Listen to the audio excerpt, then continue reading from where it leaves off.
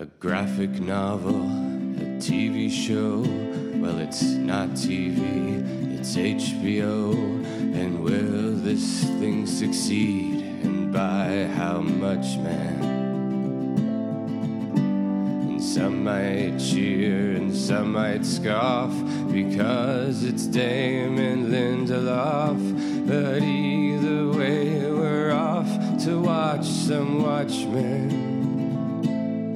Watching Watchmen, talking Watchmen, analyzing Watchmen, and maybe arguing over Watchmen. Who watches The Watchmen? You watched Watchmen a couple of days ago, and now we're going to watch ourselves as we watch some spoilers, watch some theories, watch some comments, and watch each other. And look out for each other is the most important thing. I'm Alex. I'm Justin. So heartfelt. I'm Pete. And this is Watchmen Watch. This is our bonus episode 7.5 for an almost religious awe. Another big episode of Watchmen. If you haven't watched it yet, don't listen to this podcast. Go back, listen to the previous one where we recap the whole thing. Also, probably watch the show. That might be important as well. Yeah, but don't listen to any podcasts. Watch the show. Did you say listen to any podcast? I said don't listen to any podcast. Swear off podcasts. Go watch your television. The original podcast. Business. You know what? I'm going to edit out that part. I'll edit out that part later. You definitely will because you're responsible. Yes. Nah, I'm going to leave it in. I'm lazy. I am very excited, though, because we do have a guest on this episode. We've had him on our live show in New York before, and I've worked with him a couple of times in different capacities, and he's a cool dude. Josh Wigler, contributing writer for The Hollywood Reporter. He also podcasts on Series Regular, which is Hollywood Reporter's podcast, as well as a ludicrous amount of other podcasts. So thank you for taking time from all of your podcasts to come on our podcast. Josh. Alex, that gets an almost religious awe out of me to you. Wow. That's really, You're I our really Dr. Manhattan. Listen, then if that's the case, then baby, we're in fucking trouble. That's no good. You don't want me as Dr. Manhattan, I promise you. Oh my God. That last line. I mean, I want to get in and talk about your experiences with the show for a second, Josh, but that line, that last line of the episode has stuck with me all week in a loop on my head. And like the blue glow on Regina King, and like you can kind of see his face in her eyes, and just the Reznor and Ross score. That's it's Life on Mars, right? Is lightly playing in the background. It's wonderful, and like for that to already be, we're 7 episodes deep, and that's a contender for best ending of the series so far, and like. You could say that. I feel like every week it felt like you could say that. This shows it's on fire. It's gone full. It's in a full atomic speed right now, which is appropriate with Dr. Manhattan in the house. Yeah. Well, let's talk about your experiences with the show. So you've been covering it pretty heavily for THR, in between covering a multitude of other shows. But I think the last article you did Watchmen, Damon Lindelof explains that religious reveal. That was your post cap right after the episode. But you did an email interview with Damon Lindelof and got a bunch of interesting information from him. The two things I wanted to point out to kind of get your take on, Josh, just from the interview that you did. One that I thought was kind of fascinating. So I never could pronounce his name right, but Yahya Abdul-Mateen and Regina King, they were cast on the show, but they weren't actually told about the Dr. Manhattan reveal until after they were cast. Yeah. Is that right? Top secret. Yeah. I think it was obviously something that the writers knew, certainly something that Damon knew. The way that Damon tells it to me in that interview, it sounds like much like the Hooded Justice idea of Will Reeves' Hooded Justice was pretty central to the premise. It sounds like having Dr. Manhattan as Angela Abar's husband was something that came out in the writer's room pretty quickly. I think that was a pretty early idea. But as far as telling the actors that, I guess, I don't know, tight lid, really closed circle on making sure that doesn't get out. I'm always, and I'm curious to get all of your guys' take on this, but I'm always of two minds about this sort of thing because I understand the secrecy. You don't want it to get out. You don't want to tell 100 actors in an audition, hey, by the way, you're trying out for Dr. Manhattan or anything like that. But it also feels like it doesn't necessarily let you know what you're getting into. Obviously, in this case, it was a net positive. Clearly, Yahya loved it. He put up a hilarious 15-second yeah, where he's just video. laughing for like in a taxi, I think.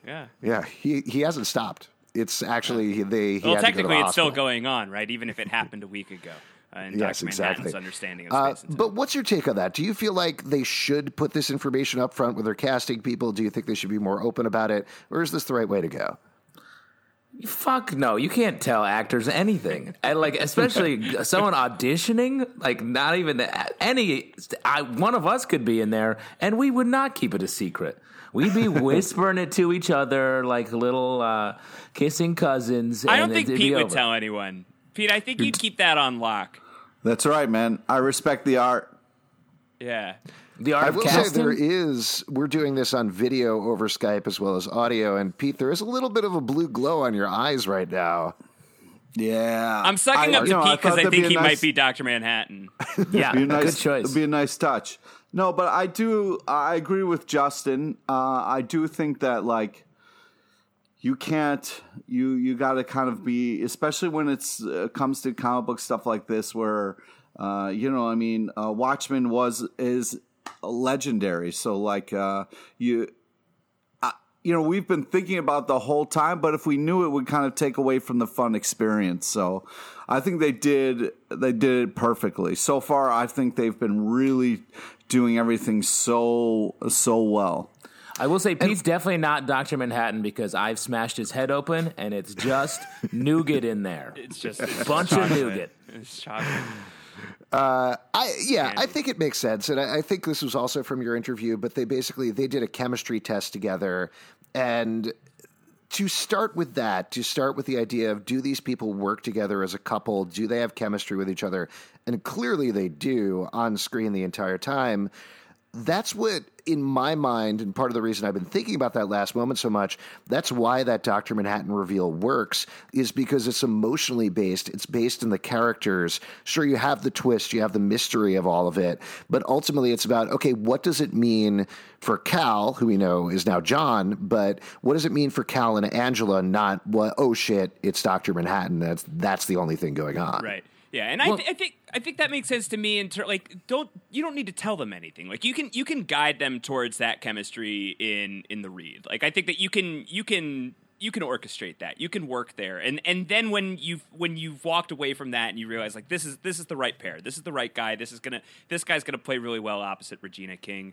That's when you get to deliver the Dr. Manhattan bombshell. And I'm so sad that we don't have like live footage of that reaction of like how did Yahya take that when he found out who he was actually playing when he was cast, is something that I'm desperate to see. I hope that somebody had the wherewithal to record that back in the day.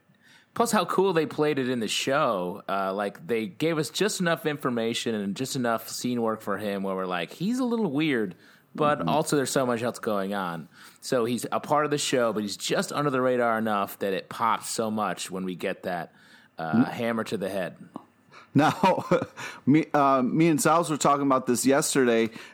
Justin, you called it early. You thought he was right. Dr. Manhattan early on. Maybe you're Dr. Manhattan, Justin. Exactly. I didn't know, but in the episode when she was, touching that globe, and we got to see, kind of like the booth stuff when she like clicked away. From what's her face in the booth, I was like, "Oh my god!" Now it's all like she knows, and then I was starting to really piece it together because otherwise she would watch the rest of that to kind of like get information on this detective who's been like busting her balls the whole time. I do love, and I've heard this from a lot of people who are like, "Yeah, I figured it out 5 minutes before it happened." Yeah. Which is not fine. Figuring it out. No, that's not figuring it out. I figured it out 35 minutes ago. That's it. Right there we go. There was one other piece of information that I thought was pretty interesting and important for fans to know because they have been asking so many questions about this. This is your last question. Damon Lindelof pretty definitively confirmed that Dan Dreiberg, Night Owl 2, is not going to show up in the series. Do you believe him? Was he being a tricky mystery boxer, or what's your take on that? I am a card-carrying Damon Lindelof apologist. OG for a very, very long time now. Lost is still my favorite show of all time. Do not at me about this. Great. You can Here, if you this want is to. you and Alex are clearly very close. It's true. Alex doesn't even love he doesn't even just love Lost. He loves specifically the end of Lost. Yeah, the end of Lost has really grown on me. I did love it at first, but No. it's really grown on me. But I do think like back then, he's a young showrunner. He's carrying the weight of one of the most popular shows in the history of television, certainly modern TV, on his shoulders. I think that he's like going out on podcasts and doing interviews and like saying shit he should not say. Of like, yeah, we're gonna answer it. We got it all. We're gonna answer it all. We definitely will. The listeners, it's gonna be very satisfying. And then it's not for a lot of people, or there's things that are left on the table, and people are frustrated about that. And I think that you don't really have to look much further than The Leftovers. He kind of goes on like a movie quest where he writes a bunch of scripts, and some of them are all right, and some of them are not so great. But then when he comes back to TV and he's doing The Leftovers, that show has a little bit of a wobbly start, but then when you get to like episode 5, episode 6, I think it's the classic thing you hear, that show really starts to hit. And all the way through to the end of the line, for me, that's one of the best shows in that I've ever seen. And I think that one of the things that he really started arming himself up with is feeling a little freer to not explain everything and being really open about the fact that, like, yeah, some shit's just not going to get explained. And I think that he's really turned a corner in terms of like not lying to the audience in his meta stuff, in the interviews, in the podcasts. Like when I interviewed him before the series even came out, and we were talking about the Jeremy Irons character, he's like, by episode 2, we're not ready to tell you who Jeremy Irons is playing, other than to say he's exactly who you think he's playing. Like he's like he knows that like it doesn't matter if you know that Jeremy Irons is Adrian Veidt. What matters is how is Jeremy Irons going to deliver the line when he says Adrian Veidt. And I think that is why Watchmen has been as powerful as it was. I think like for you, Justin, if you were suspecting that Dr. Manhattan and Cal were the same person, how did that twist land with you? Like it was probably, I hope anyway, that it was still like exciting because of just the way he did it. Yeah, exactly. It was amazing. Like there's that's what you're saying. Like he flipped from being super sort of cocky almost during the Lost days to he's really echoing our stress in all of his interviews where he's like, I don't know what I'm doing. I don't know if I did this right. I just hope you watch it. And we're all like, I don't know if he did it right. I just want to watch it. And it's all is just rhyming so nicely. So I'll tolerate the chess match between two gods on a random island on Lost for this show being amazing. I think it was backgammon or something. It was like Mancala. Oh, Mancala. What an interesting choice. Listen, I want to clarify before people get really mad at me. The second to last episode of Lost is not good, but the last episode is good. Wow. You mean Across the Sea is a thumbs down from you, Alex? Yes, it is. It is. Technically, it's the third to last All right. This is great. No, just push my glasses right up my nose. Josh, is that another person? Is that another person? Show myself out. He got out-nerded. Before we go on the Dan Dreiberg tip, I think it's too bad that we don't get to see him, especially given so much of the Watchmen pieces they use. It's weird they're just like, forget him, since he's such a big part of the original story. But I don't know if I said this on the show yet, but I do think it leaves a possible season 2 opening to do a Dan Dreiberg in prison season, as you start there and see him involved in a totally unrelated mystery, something where he has to work his way out of a crazy future prison. Yeah, So I would watch that episode. Who plays old Dan Dreiberg in that scenario for season 2 of Watchmen? Ooh, that's a tough one, because I think he wants somebody who's like Kevin Conroy. Wow. I don't think. I think you want someone who's like meaty. You need someone who's like sort of been through He too can put much. on the weight. Unless Dreiberg got prison ripped, right? Like he got prison jacked. You could go full Leftovers and get Scott Glenn. Like that would be like like prison power Dan Or Dreiberg. like Danny Trejo. Yeah, Danny Trejo Dreiberg, as they call him. Yeah, any of these are great I'm into ideas. Let's move on. Let's talk about something else that happened in the world of Watchmen today.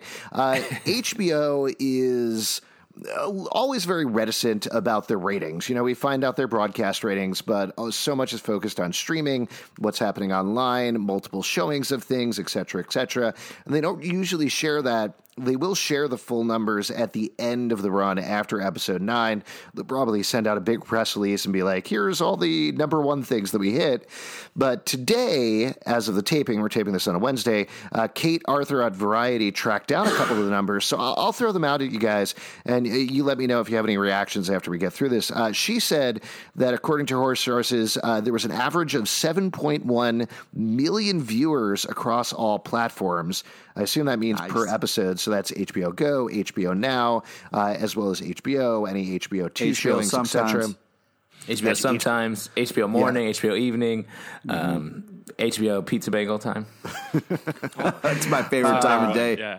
Also, for the initial viewings, I think part of the reason these numbers came out, frankly, is people started to get worried with the 6th episode, which is arguably the best episode, the statement episode, went down in the ratings for whatever reason. I imagine there was just a lot of things on that night.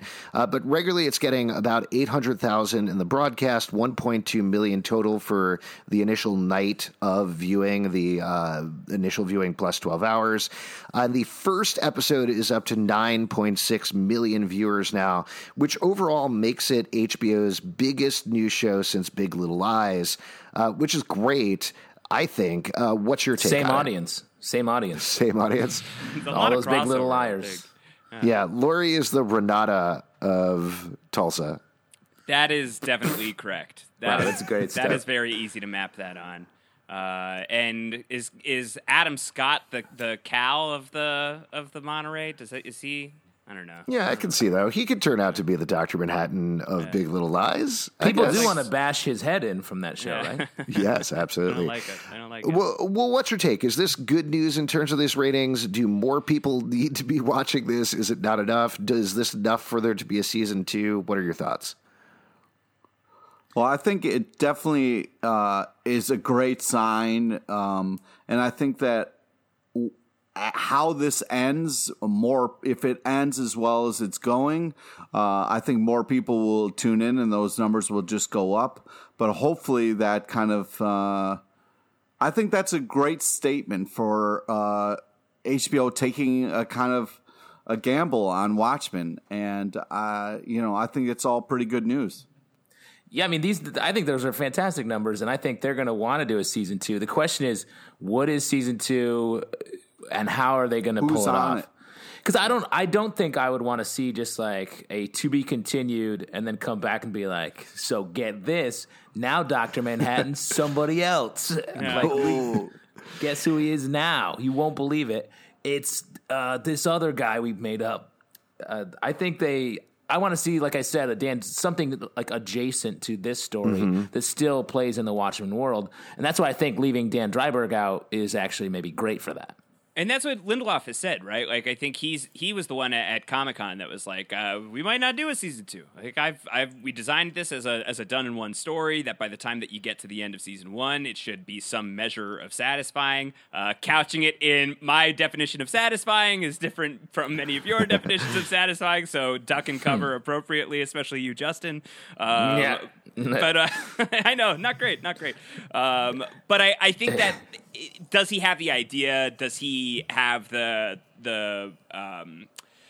drive to do it? Does he hand it off to somebody else? I think those are questions as well. I think that the numbers to me indicate that HBO is down for more Watchmen. I think this being, especially for a genre show, for them being as successful as it is with Game of Thrones off the air, and yeah, we've got the prequel coming, but that's still a question mark, especially in a world where like a Game of Thrones pilot gets shot and killed.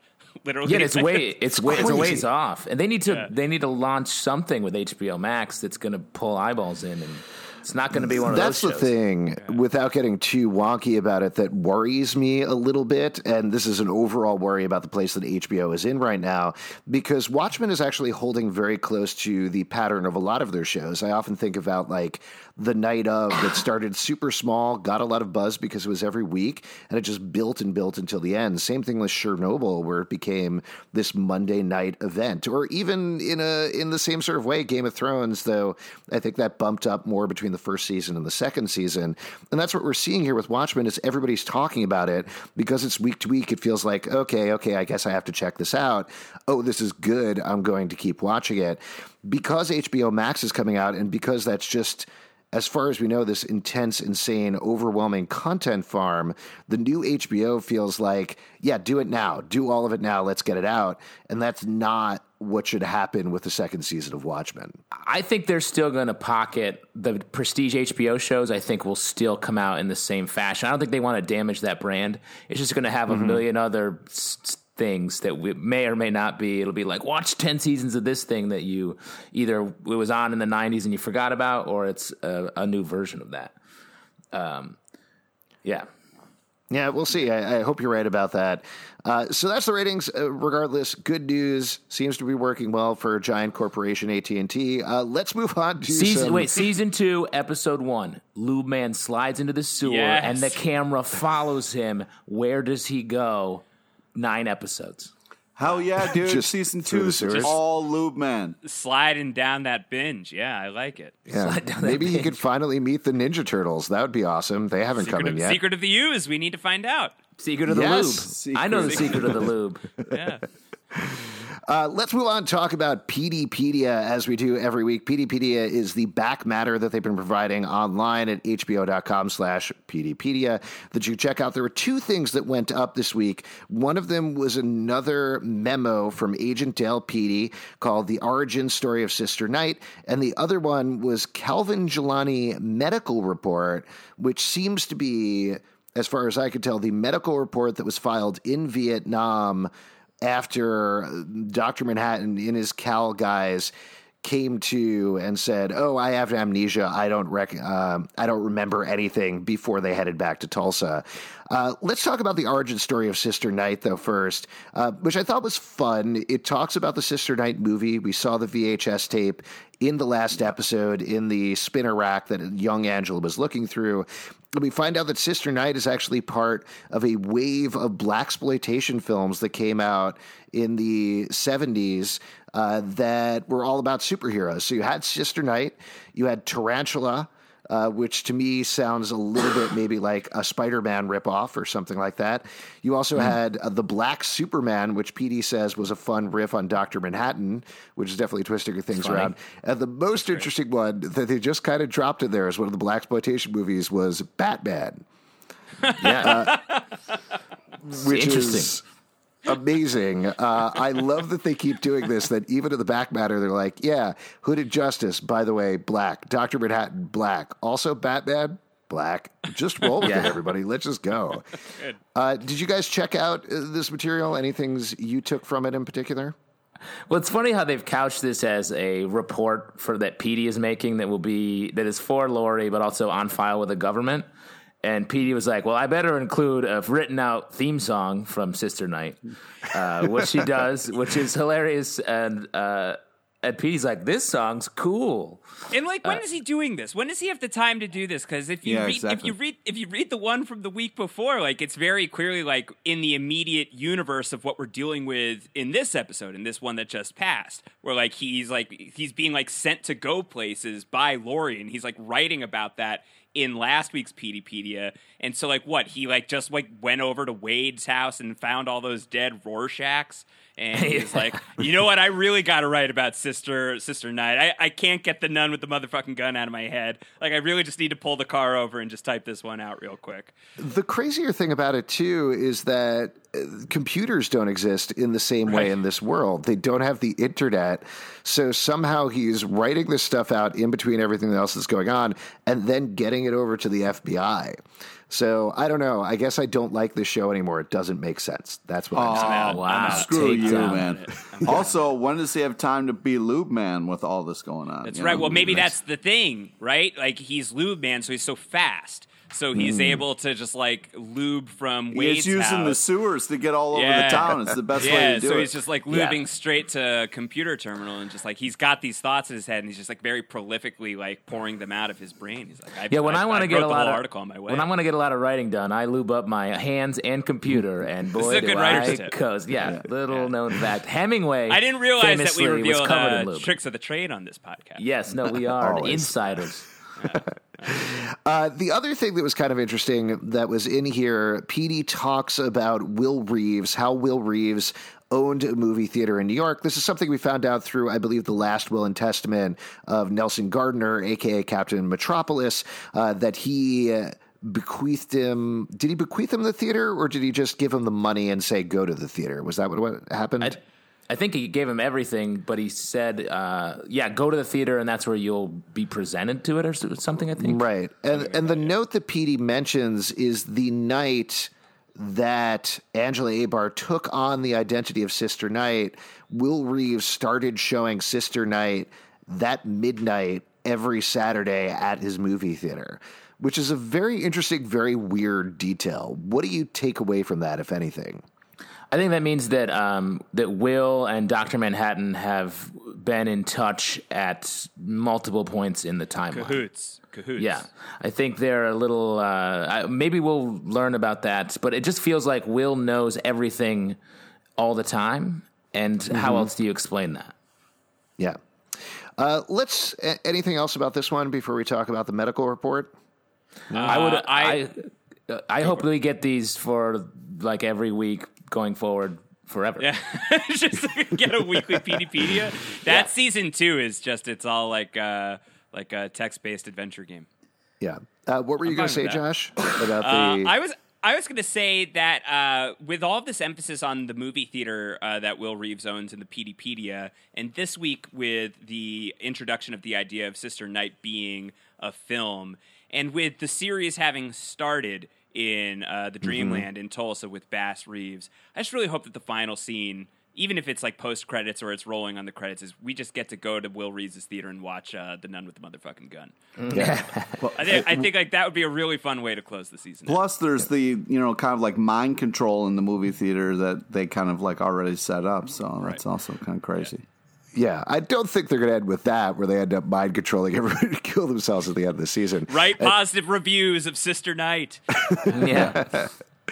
Another very good writing tip is use mesmerization as much as possible to get people to like your stuff. Let's talk about the Calvin That's Gilani. why the Marvel movies are so popular. Yeah. Let's talk about the Calvin Gilani medical the report. money that we get paid. This one I felt like was pretty simple in terms of what it presents. It kind of gives us information that we already know. There's a funny detail at the end where Cal seems interested in a Dr. Manhattan bobblehead. But was there anything I missed in there? Any details that you thought were particularly fascinating? Well, in talking about the episode before I read this with other people, some people were saying, well, was Angela in a relationship with someone named Cal that Dr. Manhattan replaced after he was killed in this accident? Or her in this accident? Or did she just start dating Dr. Manhattan or meet Dr. Manhattan and he took on this Cal persona? And I thought that was an interesting, different take on it. And this sort of pushes it in the direction that I think Dr. Manhattan met her and then became Cal. Mm-hmm. That's what my take. I don't know. What do you guys think? Because I think there's the two very different things. And I think it plays on the theme of race and in a different way depending on which one it actually is. It seemed like from the promo that he became Cal. Well, that's thank you for the segue, Pete. Really appreciate it. We could talk about the episode 8 promo.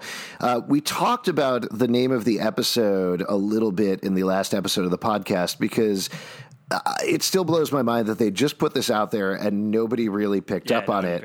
But the name of the episode is A God Walks Into a Bar, which is A God Walks Into a Bar, as in Cal Abar, and they just threw it out, and everybody's like, yeah, it's like a joke. I get it. Anyway, moving on. It's no surprise. I mean, this is the show that dropped the line "squid pro quo" a couple weeks ago. Like, a guy walks into a God walks into a bar. Like, that's not a far leap from squid pro quo. Squid pro quo still holds the title, I think. It's great. It's all great.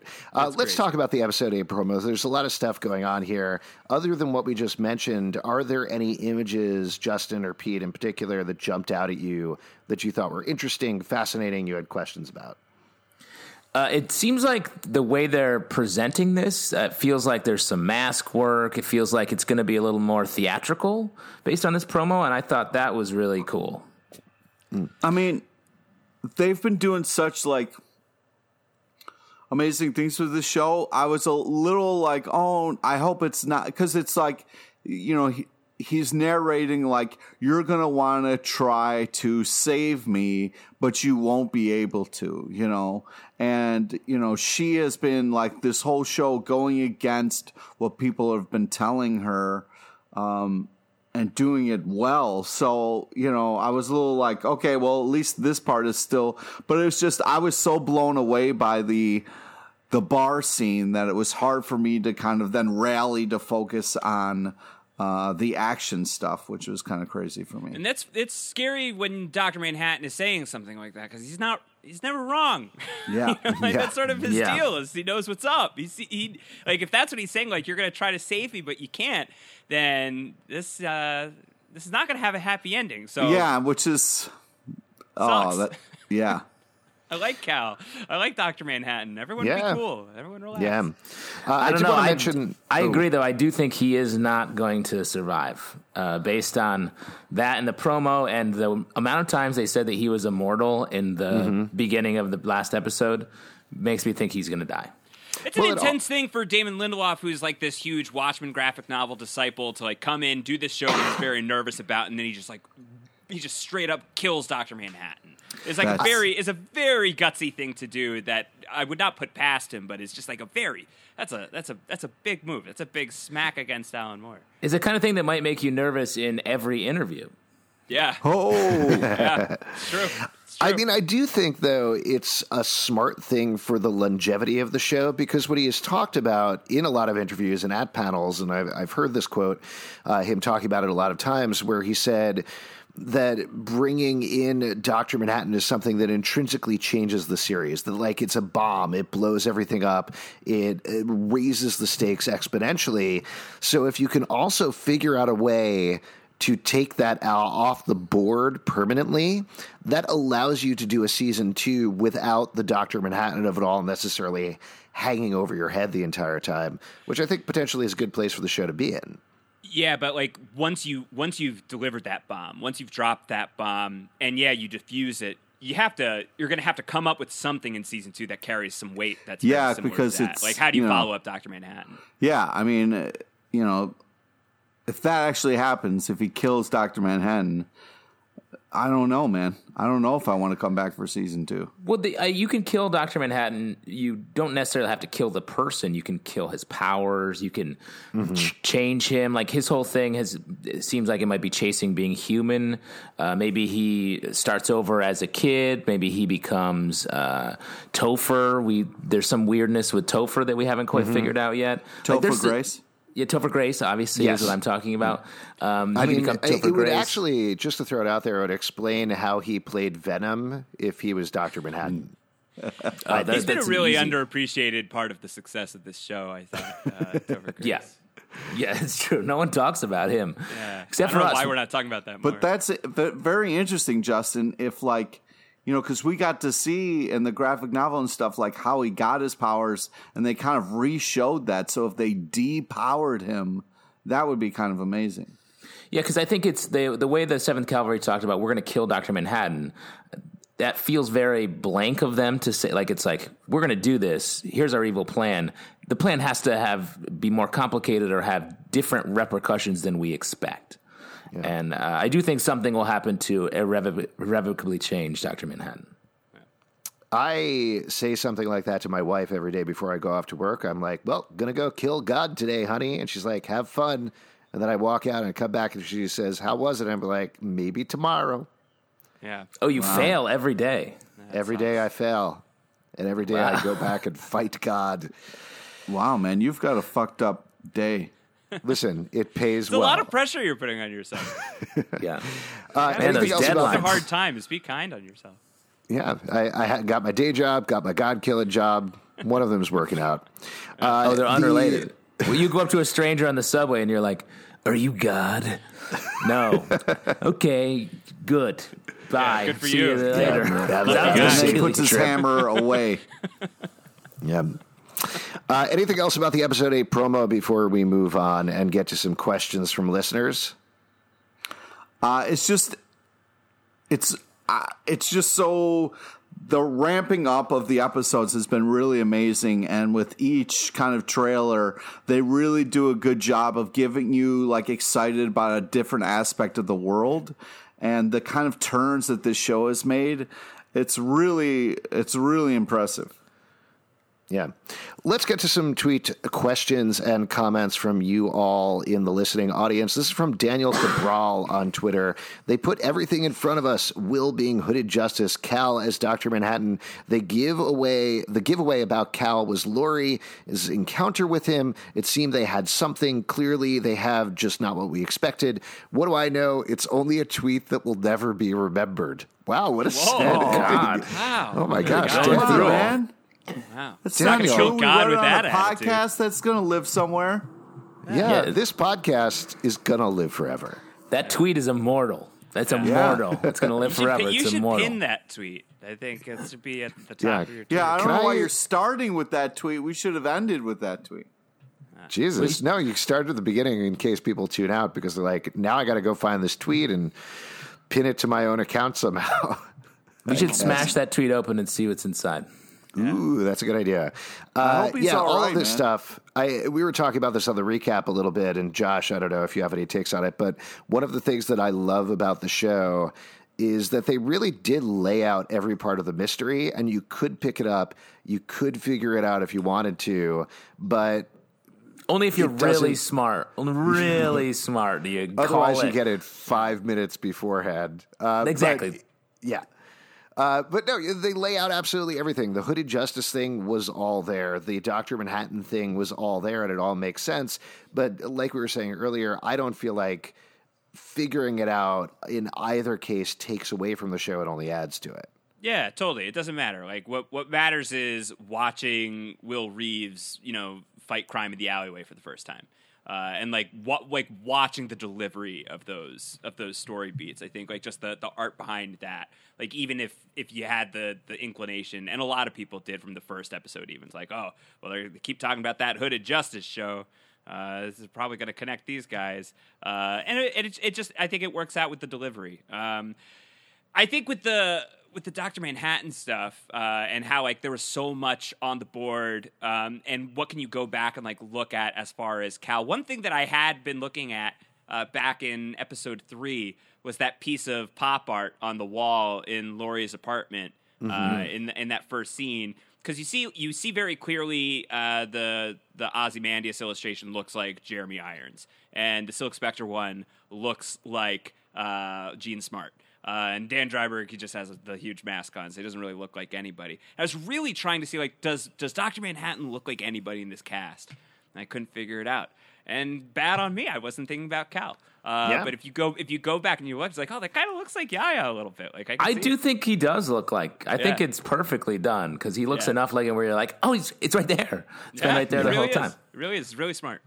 Yeah, they showed it to us. This is from John George on Twitter. This touches on a pretty popular theory that I've seen in the past week in particular. So there were the dead bodies of Phillips and Crookshanks that Veidt put out on Europa, spelled out a couple of letters, a couple of words. All we got to see was Save Me D. A lot of the popular theories have been Save Me Dan Dreiberg, which I don't think makes a lot of sense. Save Me Dr. Manhattan, which does make a little more sense. The latest one that John says is Save Me Daughter. Specifically, the theory there is as Lady True dropped this very big sort of like dangling sentence of her father is going to be there soon, a lot of people started to suspect that perhaps in fact, Lady True's father is Adrian Veidt. What do you think about that theory? Yeah, I've been really operating under the idea that she was connected to the comedian's time in Vietnam and linked to Dr. Manhattan in that way. If Dr. Manhattan had felt remorseful about the way that everything went down with that scene from the comics, and maybe took a special attention to fixing that mistake. But they kind of shine a light on that a little bit in the Peteypedia from last week, I think it was, where they have like that Lady True article and talking about like, is she the comedian's daughter? And I feel like that's not on there that early if that's the direction they're going. I think that I like the Ozymandias idea. One thing that I've seen making the rounds recently, and I'm going to forget to credit a couple of the people who've tweeted this my way, is that the bust of Adrian Veidt that we see in Lady True's what I was going to say, arboreum. I don't know. Vivarium. Sorry, I am not smart. I have not figured things out. That is close. I wouldn't discredit saying arboretum instead of vivarium. There's people who think that that's like it's like Han in Carbonite or Horatio Sands in Carbonite if you prefer, and it's Adrian Veidt is in the statue, and like because like we know that like the timing is probably a little bit off. And earlier in that episode, something rockets onto the Clark farm. Is that Veidt coming back? And is he like encased in some sort of bullshit? And he's in the vivarium. I mean, that would be. I've heard a lot of people saying that too. That would be so weird. But like, this show is so weird. Definitely. I mean, it is, and so maybe that is what it is. He's just going to crack open and be like, haha. Like an egg. An egg. I mean, there's so many eggs that he's just going to hatch. Yeah, that's a good parallel. I think it's "Save me, Doctor, you giant blue dickhead." I think that's what it spells out. Yeah. Save me, dudes. We don't know how many Phillips and Crookshanks are there, so it could have been a very long message. Mm-hmm. Yeah, save me, Dad Hamburger that you haven't finished, and some French fries, please. If you ate that while I was gone, I'd be so mad. We'll definitely see it. We touched on this a little bit the last episode, but I do feel like, based on the fact that we know that Lady True cloned her own mother and is putting her mother's memories inside of her, if Adrian Veidt were her father, it would almost make sense to not have Jeremy Irons there, but have a child version of Adrian Veidt that she had taken from the genetic material from that statue or something like that. And so we'll see two young kids together, and she'll say, "These are my parents." Right. Well, a great way for season 2 to have like if Jeremy Irons doesn't want to do this again, you could still have your Ozymandias honey cake and eat it too, and have like Adrian Jr. AJ Veidt. Now, to me, though, like, what's the nefarious plan about cloning, having child parents? Like, it's just, again, it's like, what are you doing? Why? Power shift. Well, no, it's very therapeutic because you get to boss them around. You know exactly. what I mean? Yeah. Oh, interesting. So you think this is like a child fantasy? And like, haha, you got to eat your vegetables, Dad. Yeah, how do you like it? You can't get up from the table till you cleaned your plate. Ozymandias. Yeah. This all tracks. Let's move on to another one. This is from Dan Weston. Says several thoughts. They are using Laurie as bait for Dr. Manhattan. I think Veidt is linked to Keen, as there is a clear scene dissolved between them in episode 3. Another link with Veidt is that Keen gets Laurie involved, knowing that they will be using her later. Veidt loves a plan. Looking Glass will reappear amongst the 7th Cavalry. He took one of their masks. Still, one question: what happened to Judge Shu when he was hung? Just to deal with the last two first, because I think those are the easiest. The Judge Shu thing, I don't think you're necessarily supposed to think about that being missing. We talked about that, but that's a clear visual reference to when Rorschach gets dragged off in the comic book. He only has one shoe on. So I really think that's all they were going for there personally. And I definitely agree that Looking Glass 100% took one of the Cavalry masks. He's undercover there right now, and hopefully is going to fuck shit up. Wade's going to reclaim Rorschach. Right? Yeah. Like if Rorschach's been appropriated, then Wade's gonna take him back. But I hope he doesn't give up the mirror mask, because the mirror mask. Oh, it's so cool. It's very cool. What about this other stuff with Laurie as bait for Dr. Manhattan, Veidt being linked to Keen, Veidt loving a plan, all of that stuff? What's your take on that? If they think Laurie is going to work as bait for Dr. Manhattan, they haven't been keeping up with his dating profile. Yeah, he does not. He's over it. He's on to a younger woman. That's his whole move. Talk to Jeannie or whatever her name was. I forget. Yeah. But if anything, I think it's probably more about making Laurie watch what they're doing and potentially winning her or trying to win her over to their side in some way, because that seems to be a lot of what Keene is doing. Is he's charming everybody. He wants everybody to be following him and agreeing with him. So I could see that more versus, Dr. Manhattan is going to try to save Laurie in some way. I don't know. That seems, because he's such a, his whole thing is being a white supremacist. You think he thinks he's going to be like, these people are definitely going to get on board with a white supremacy if I just tell them about it? Like, that seems a little... I don't know. That's kind of his mode so far, I feel like. Yeah, but he has people under... I mean, I think with Looking Glass it makes sense because it's not about, hey, come be racist with us. It's, hey, here's the truth that you've been haunted by your entire life. And I think that does affect him. But Laurie doesn't care about any of that. She already knows the She doesn't secret. care about anything. Yeah. So I don't know. I feel like it could also be that she just stumbled in there and now they just have her and can't release her. It feels... I don't know if his whole plan has been this the whole time.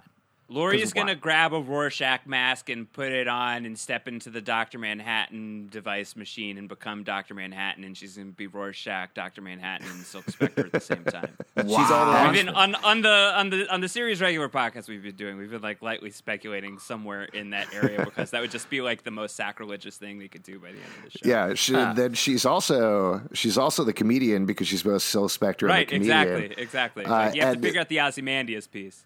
Yeah, if it ended with her getting all of their quote unquote powers and being like, no, call me Watchwoman. Yeah. That would be the absolute worst thing that could happen ever. No, I think she steps through the machine and comes out with a long gray beard and says, I'm Alan Moore. Watch out. And I approve of this show. Yeah, I love it. I've been watching it all along and it's great. Yeah, maybe that's what it said. It said, "Save me, Dave Gibbons." Yeah, nice. That's good. I like nice. that one. This is from Martin on Twitter. He says, as an avid follower, I'd be ecstatic if you can mention my theory, which I have already shared with you before. Is the theory on Reddit that Cal is Dr. Manhattan? Martin, I want to throw it out there. I think you're right. I think Cal is Dr. Manhattan. I think you might be onto something. Yeah, so check that out on Reddit. But he does also say a few other random ideas. The elephant seems to be a trauma-collecting vessel of sorts. It seems likely now that Veidt is True's dad. We touched on that a little bit. But what do you think about the elephant? One note that I'll make, Justin and I were talking about this. We couldn't figure this out. And when somebody pointed it out to me, I felt dumb. The Lady True logo is an elephant. It's the bottom of the T is the trunk of the elephant. There's two tusks coming off.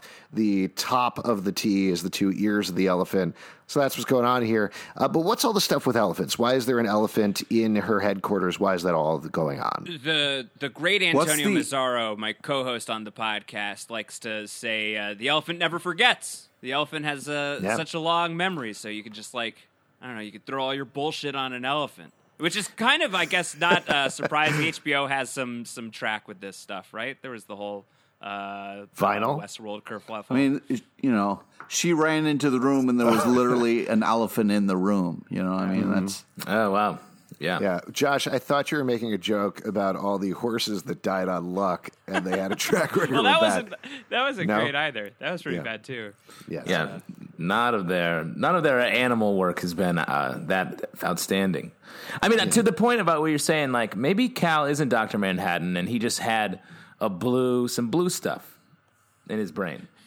It's possible. Some random blue, blue raspberry Slurpees. Mm-hmm. Over the course of his time in Tulsa. He had brain freeze and he was drinking a Slurpee. Yeah. Baby, we're in fucking trouble. You got brain freeze. Yeah, it sucks. I mean, it seems like that's kind of what happened, no?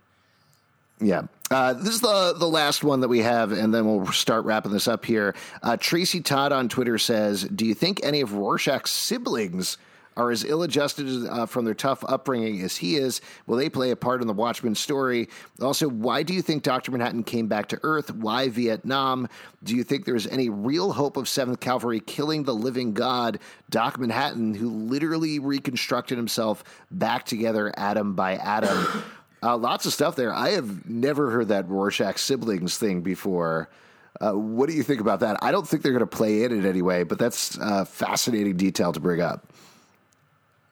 Rorschach's twin is going to be a game changer in season 2.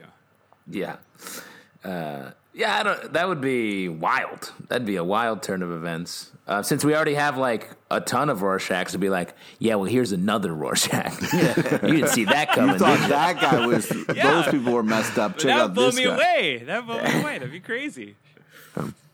Well, what about the other ones? Why do you think Dr. Manhattan came back to Earth? Why Vietnam? And do you think there is any way the 7th Cavalry could ever actually kill Dr. Manhattan? It'd be a really shitty way to kill Dr. Manhattan is if he's killed by a bunch of white supremacists. That's going to suck. Like, I feel like I don't think it's going to end well for Dr. Manhattan.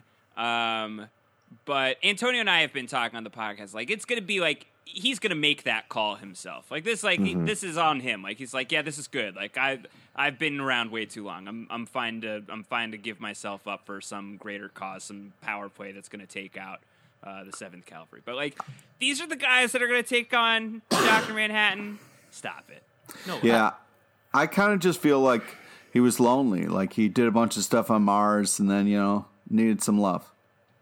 Yeah, I think he wants to recapture his humanity, and maybe the way, like we sort of said before, the way that they kill him is he commits to being human and sort of finishes his cycle going from man to God and then back to man in that way. And then it's about the last episode, or the climax is about them finding a way to beat the Dr. White supremacists. Yeah, I do think a large part of it is we don't know what the Millennium Clock does yet. We don't know what Lady True's thing is yet. And I feel like now that we know what the 7th Cavalry's plan is, that's bad. But again, we were talking about this a little bit, Justin and I, on the last episode of the podcast. My feeling is what the 7th Cavalry is doing is the equivalent of Russia and the United States about to go to nuclear war in Watchmen. But whatever Lady True is doing is what Adrian Veidt was doing with the Squid. And that's ultimately the insane, horrific, fucked up thing that happens that saves the world, but also ends up killing 3 million people. So if something's going to take out Dr. Manhattan, to all of your points, I don't think it's what the 7th Cavalry is doing. I think it's ultimately what Lady True is doing. And I do think, based on her actions and everything that she talked about in the Globe Room last episode, that she's not particularly fond of God or Dr. Manhattan, and I don't think she sees a use for him in particular. Yeah, and especially she's on the side of Veidt, and Veidt was trying to control Dr. Manhattan, so I think she's trying to pick up where he left off. I was thinking about this because Alex had a theory that we talked about before, that she's going to give everyone Dr. Manhattan's powers, or somehow power up a large section of humanity. I thought that was a cool idea. But so much of this... That's like the syndrome plot, right? Like, once everybody's special, no one will be.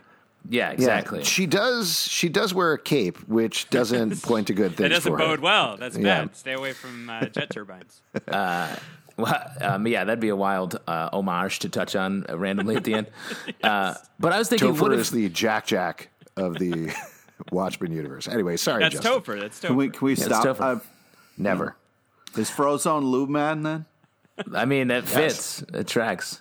But I was thinking, so much of this show has been about like memory and how memory sort of is bad for you. She talks about how nostalgia is actually such a scourge because everyone goes back and relives all of their trauma. Like, what if her plan is to erase everyone's memories? And then nostalgia becomes this high-in-demand thing where you can recapture your memories or the memories that she selects for you to try to make a better world. Everybody is Lady True's mom by the end of the season. Yeah, but, I mean, that would make sense why the mom is a thing, because if she can reconstruct a personality, she can say, hey, I'm going to go through and fix people. And that is sort of like Veidt's plan. It's like, it's good to fix things, but it's also an erasure of free will. Right. So I think that could play, and that maps us to a certain number of things that are on the table, I think. I mean, to throw something else on that theory, and I do think that's kind of interesting, wasn't it Lady True who says to Angela that, wow, total amnesia, that's very rare and kind of only in soap operas? Yeah. So her throwing that out there, that potentially does point to her saying, oh, yeah, but I'm also going to do that to everybody. I do think this is something we talked about a couple of episodes back. I think it was when Jordan was on, that this is absolutely the wrong phrase, but if the idea here, if what Adrian Veidt was doing was trying to solve for nuclear annihilation and figure out a way to stave that off, potentially what Lady True is trying to do is solve for racism, to figure out a way to eliminate racism. And I do think one way is to wipe everybody's mind. Another way potentially is to go the other way and deal with one of the other big things we're dealing with, which is give everybody the same trauma, make everybody feel the Tulsa Massacre, send those memories out to absolutely everybody so everybody understands, oh, yes, through empathy, this is what everybody went through. Right. So I don't know. It's a hard time being a white man in America, Senator Keene. Like, Boom. millennial clock. Boom. Yeah, I think maybe the clock is just a giant TV antenna and everybody gets to watch soap operas for free. That'd be good. Okay. Yeah. She did in one of the PDPD things free? they did for free. Well, Wow. I know. My soap opera budget is out of control. I spent a fortune on those fuckers. Printing money. Great. Thank you all for writing in your questions. Josh, before we wrap up, plug some of your stuff. Where should people check you out? I'm on the Twitter bots at Round Howard. That is how you can find me there. I tweet out the links to my things when I remember to, but often I forget. So if you want to seek out the podcasts, it's Series Regular is the name of the podcast I do at the Hollywood Reporter, where we do show-focused podcasts. Right now we're all in on Watchmen. That's wrapping up obviously very soon, and I host that with Antonio Mazzaro, who is fantastic. He and I also co-host a Mr. Robot podcast that we do over at Post Show Recaps. And that show is about to wrap up. That's been phenomenal, the final season. Zalbin, I slid into your DMs the other week. I was like, oh my God. What just happened? It's so good. Much to discuss. So good. And I do a weekly Lost rewatch podcast. I'll try to win you back over, you haters. Come to my dojo. It's Down the Hatch is the name of the podcast. It's a Lost rewatch podcast I do with Mike Bloom. We're going episode by episode, week by week. Every episode is like 2.5, 3 hours. We really go at it. It's very fun. It's a lot of listening to do. I think you might enjoy it if you ever watched Lost. If you've never watched Lost, definitely never listen to it, because it is full tilt spoilers all the way through. But those are the things. That's the stuff. Awesome. Definitely check out all of that. Thank you, Josh, so much for being here. A couple of things to plug on our end before we go. If you want to follow us socially, Twitter, Watchmen Watch 1. We are Watchmen Watch Podcast on both Instagram and Facebook. Very sporadically putting things up there. So mostly the Twitter. Follow us. What were you going to say, Justin? Feel free to slide or lube into our DMs at any time, which is a term that I think we need to get out there. Yeah, absolutely. Also, you can check us out at comicbookclublive.com for this podcast and many more. We do a live show every Tuesday night at 8 p.m. at the People's Improv Theater Loft in New York. That's totally free. Come on by. We will chat with you about Watchmen. If you want us to support this show and other shows that we do, patreon.com/comicbookclub. For as low as $2 a month, that helps us support doing this and all of our other podcasts. And you get some nice bonuses. We have Patreon Slack that's been very active talking about Watchmen, and we would love to hang out with you all day and talk about Lube Man or whatever you want to discuss. You can subscribe and comment on iTunes, Android, Spotify, Stitcher, or the app of your choice. And remember, we taped this podcast 35 minutes ago.